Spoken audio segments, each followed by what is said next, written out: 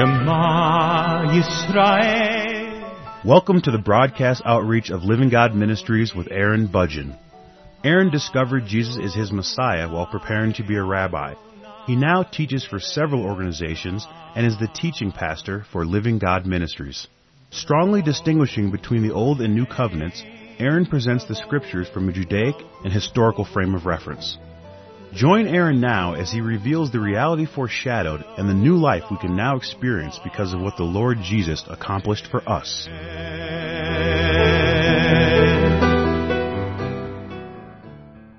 When a person first begins to discover that they have been totally forgiven, they have the complete forgiveness of sins from the living God. When a person first discovers this, they really begin to embrace it. And one of the first things that they start to recognize is that their prayer life becomes a bit of a struggle. And the reason why it becomes a bit of a struggle is because people's prayer lives are generally consumed with trying to obtain forgiveness, or at least the beginning of their prayers or the initiation of their prayers. Their appeals before God normally begin with a request for forgiveness, and then once they have received forgiveness to their personal satisfaction, then they believe that they can then begin to make their appeals known to God so that God will be able to respond to them because He no longer holds their sins against them.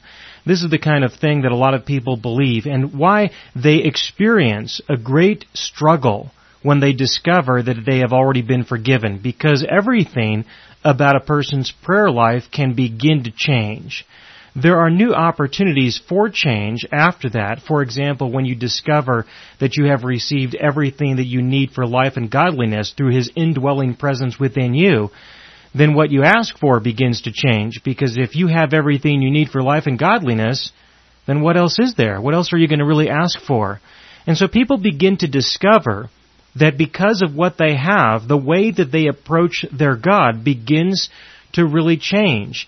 And when people are first confronted with this, they normally just don't know what to do at first, because you actually can reach out to your God in a more personal, intimate way, as opposed to following some formula that people normally prescribe or follow in order to try to get right with God so that they can get God to respond to them.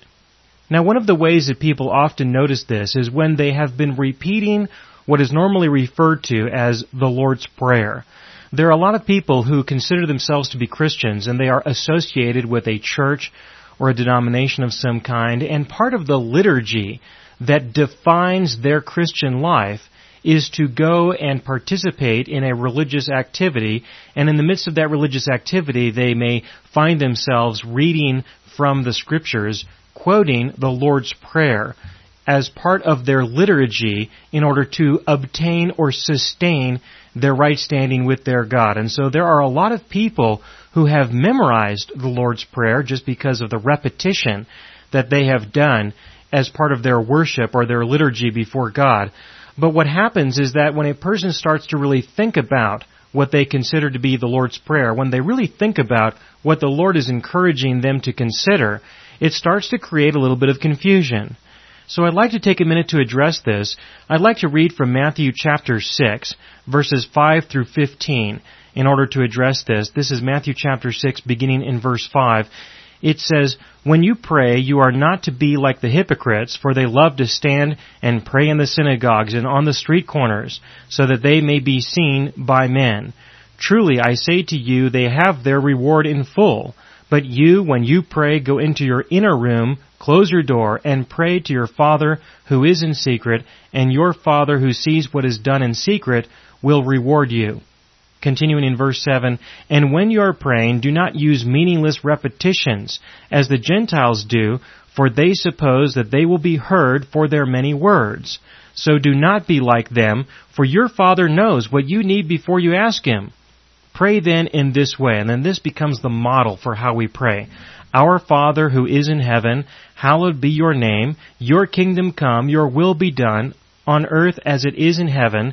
Give us this day our daily bread, and forgive us our debts, as we also have forgiven our debtors. And do not lead us into temptation, but deliver us from evil, for yours is the kingdom, and the power, and the glory forever. Amen. For if you forgive others for their transgressions, your heavenly Father will also forgive you. But if you do not forgive others, then your Father will not forgive your trespasses. Now there's an awful lot I can say about this passage in the Scriptures. There is an awful lot to be said here. But in this program, I would just like to focus on the subject of forgiveness. There are 2 verses in this section that address the subject of forgiveness. The first verse is verse 12. That's Matthew chapter 6, verse 12. And forgive us our debts as we also have forgiven our debtors. And then in verse 14, he says that if we forgive others, then God will forgive us. But in verse 15, if you do not forgive others, then your Father will not forgive you. Now, when a person starts to understand that they have been totally forgiven, this passage in the Scriptures should come up and raise questions in their mind concerning the complete forgiveness that they have. Because these are the words of the Lord Jesus. If the Lord Jesus says that we will not be forgiven if we don't forgive others, then there is a condition to the forgiveness that we are seeking from our God. But if it is true that we have already been forgiven because of what He has done, then how can we believe that this is conditional on the basis of our forgiving others first? In other words, you can either rest in the truth that you have forgiveness because of His death on the cross, or you can believe that you can obtain forgiveness because you managed to forgive others. Now, there is a big distinction between the two, and you can't have it both ways. And this is where the confusion starts to surface in people's minds. Now, there are a number of ways that people resolve this. The easiest way is to just simply forget that you are completely forgiven and continue with the liturgy that you are accustomed to, especially because you don't want to make any waves in your church. You don't want to rock the boat in any way. And so let's just forget about all the forgiveness that we have. No, you don't want to do that, because if you do that, then you're denying the truth that has already been revealed to you. You are going to have to continue. You have been exposed to the truth of God, and you are going to have to deal with this reality. Now, the way to deal with this is really very simple. It's not complicated at all. I did a complete series on the Sermon on the Mount, and so I would like to encourage you to listen to that, because I tell you why He gave the Sermon on the Mount. I tell you about who He was speaking to, why He was speaking to them. Let me just give you a brief summary concerning this, and that is that the reason why He gave the Sermon on the Mount was so that people would be so buried by all the admonitions, all the commands that He gave, that they would discover that they have no hope of ever entering into the kingdom of God without His grace and mercy. Consider what He said at the end of chapter 5, Matthew chapter 5, verse 48, where He said, "Therefore you are to be perfect, as your heavenly Father is perfect." Okay, how are you doing with that? Are you as perfect as God? No. Well, then there is no way that you can possibly enter into the kingdom of heaven, unless you are willing to take the alternative, which is His mercy, His grace. That is the only way. He was speaking to people who believed that they would be able to enter into the kingdom of heaven because of their repentance and obedience, because they successfully repented of all of their sins and they were completely obedient to the commands that were issued through Moses. So He was speaking to a people who did not believe that they had a need for His grace and mercy because they believed that they were completely obedient to God. That is why He gave the Sermon on the Mount, why He said these things to these people, because they did not believe that they needed the mercy. They did not believe that they needed forgiveness. So if you were to read the next chapter, chapter 6, as I just did, in that context, then you can understand His position concerning forgive others or you will not be forgiven, because that would be the definition of perfection. If you are as perfect as God, then you will be able to forgive others. And if you forgive others, then God certainly cannot hold any of your sins against you, because that represents total absolute perfection. That is a part of perfection. There's a lot more you're going to have to do besides just that, don't get me wrong.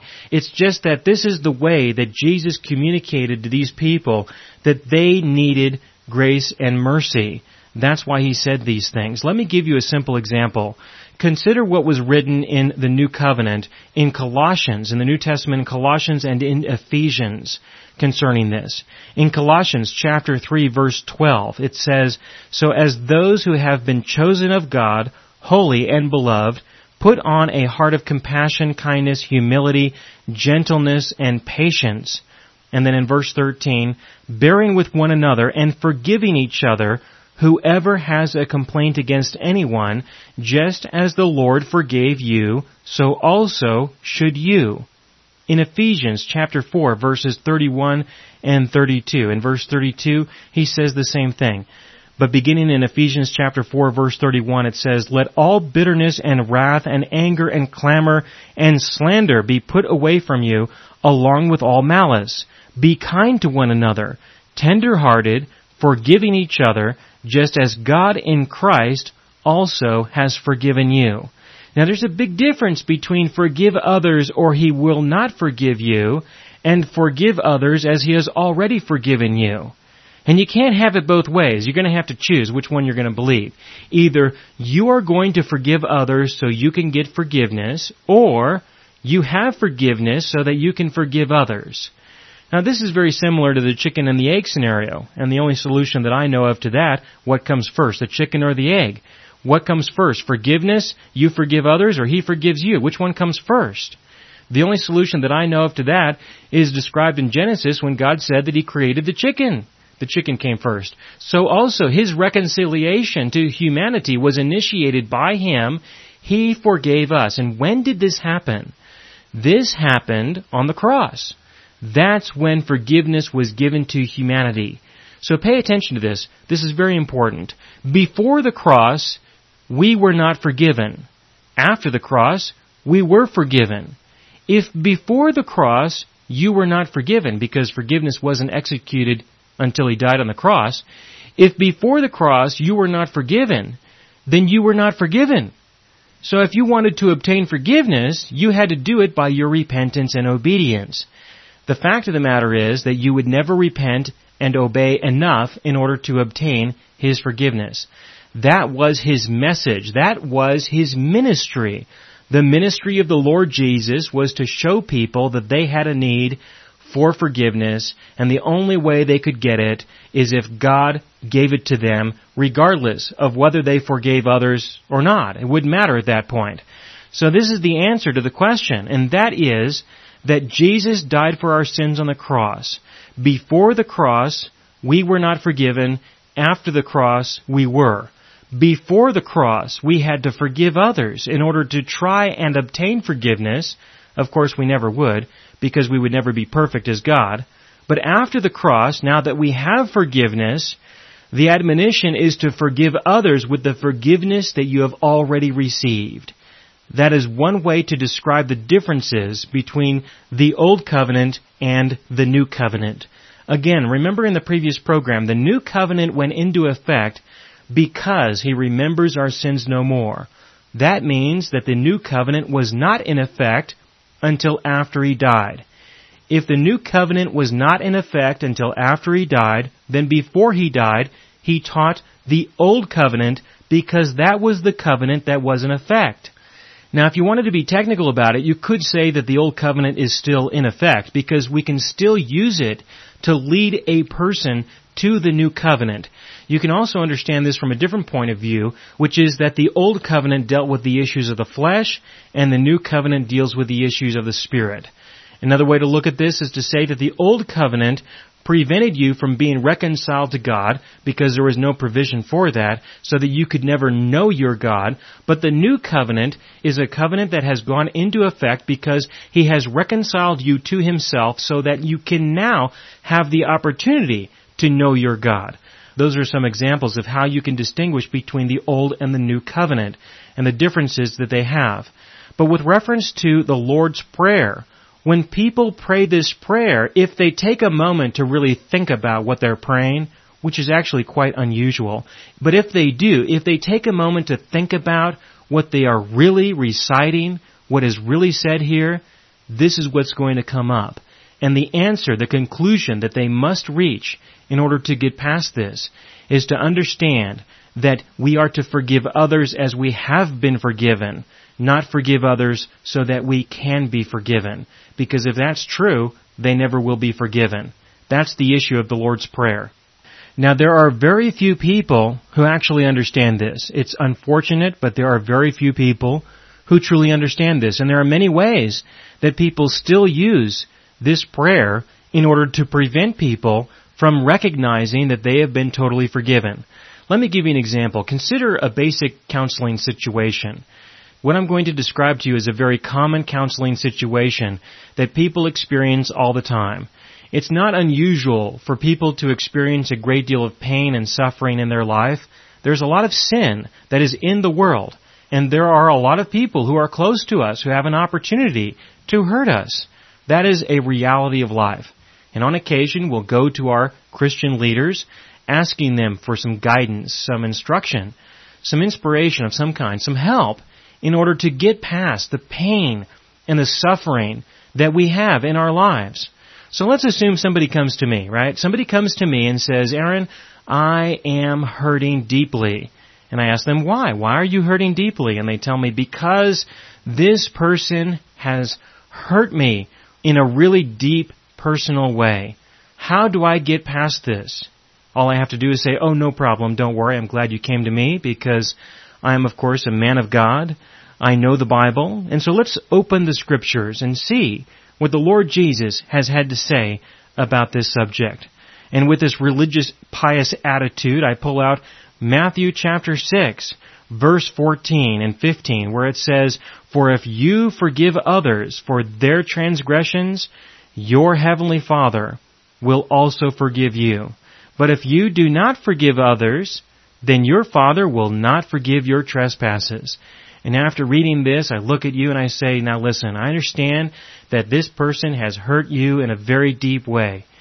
And I am very sad for you. I feel bad. I do. I want you to know that I feel the pain that you are experiencing as you're expressing to me the violations that have been committed against you. But listen to me very carefully. If you do not forgive this person, then your God will not forgive you. You will go to hell, and you will never see the kingdom of heaven. Now, don't you feel better? Don't you feel better? Doesn't that sound terrible? Doesn't that sound horrible? I mean, if somebody said that to you, how would that make you feel? Perhaps somebody has said that to you. I would be surprised if they haven't, just because this is so common. This is very, very common. This happens a lot. You may not know it. But let me tell you something. This happens a lot. There are a lot of people out there, a lot of people who esteem themselves to be great men of God, priests and pastors and ministers, who tell people things like this.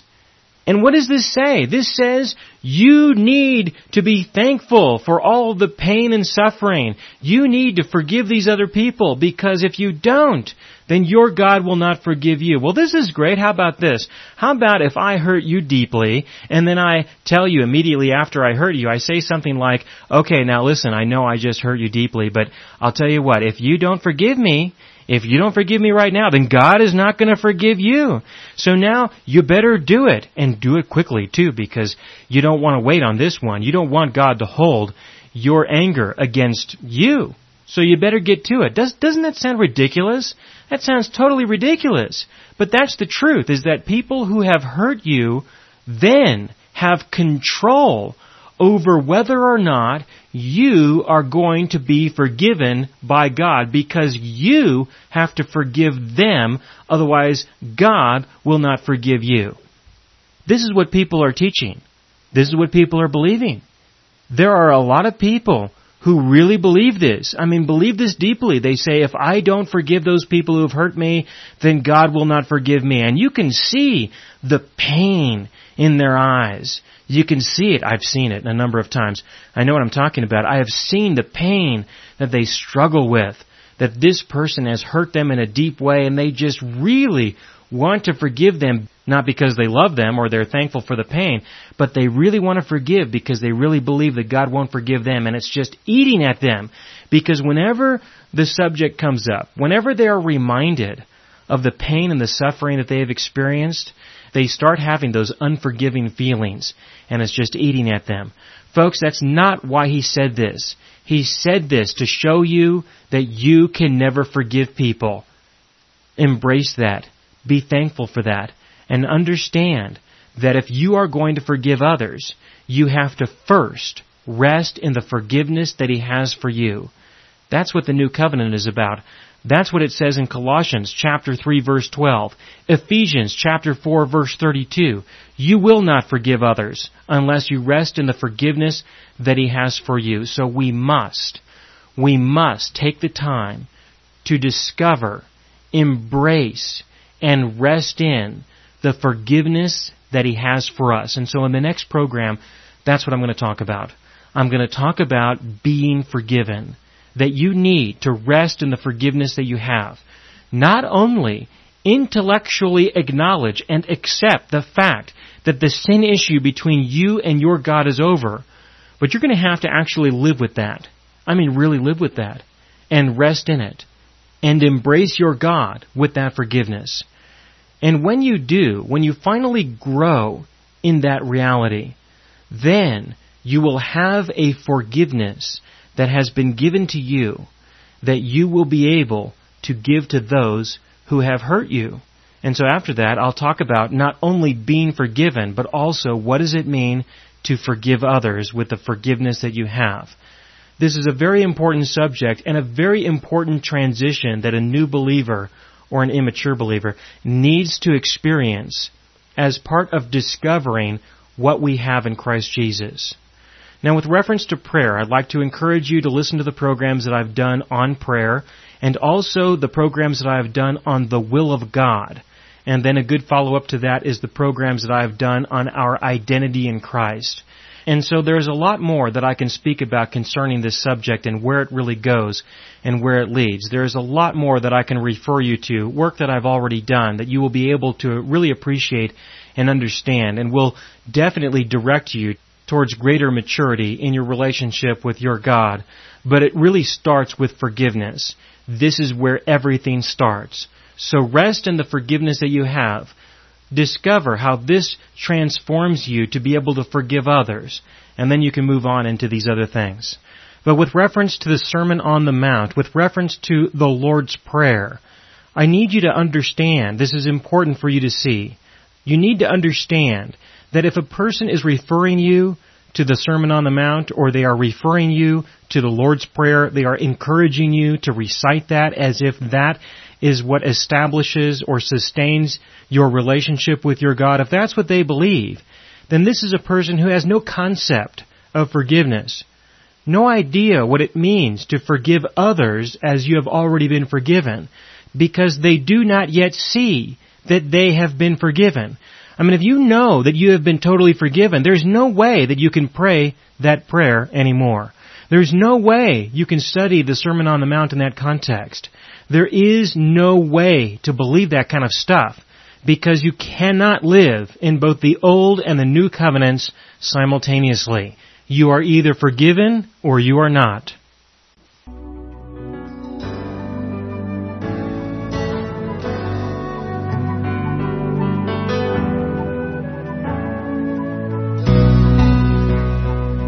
You have been listening to the broadcast outreach of Living God Ministries.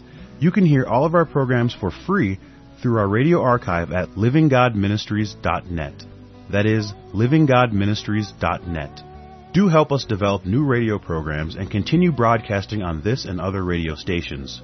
Send your contributions to Living God Ministries, P.O. Box 38353, Colorado Springs, Colorado 80937, or use the donation link on our website, livinggodministries.net. That is, livinggodministries.net.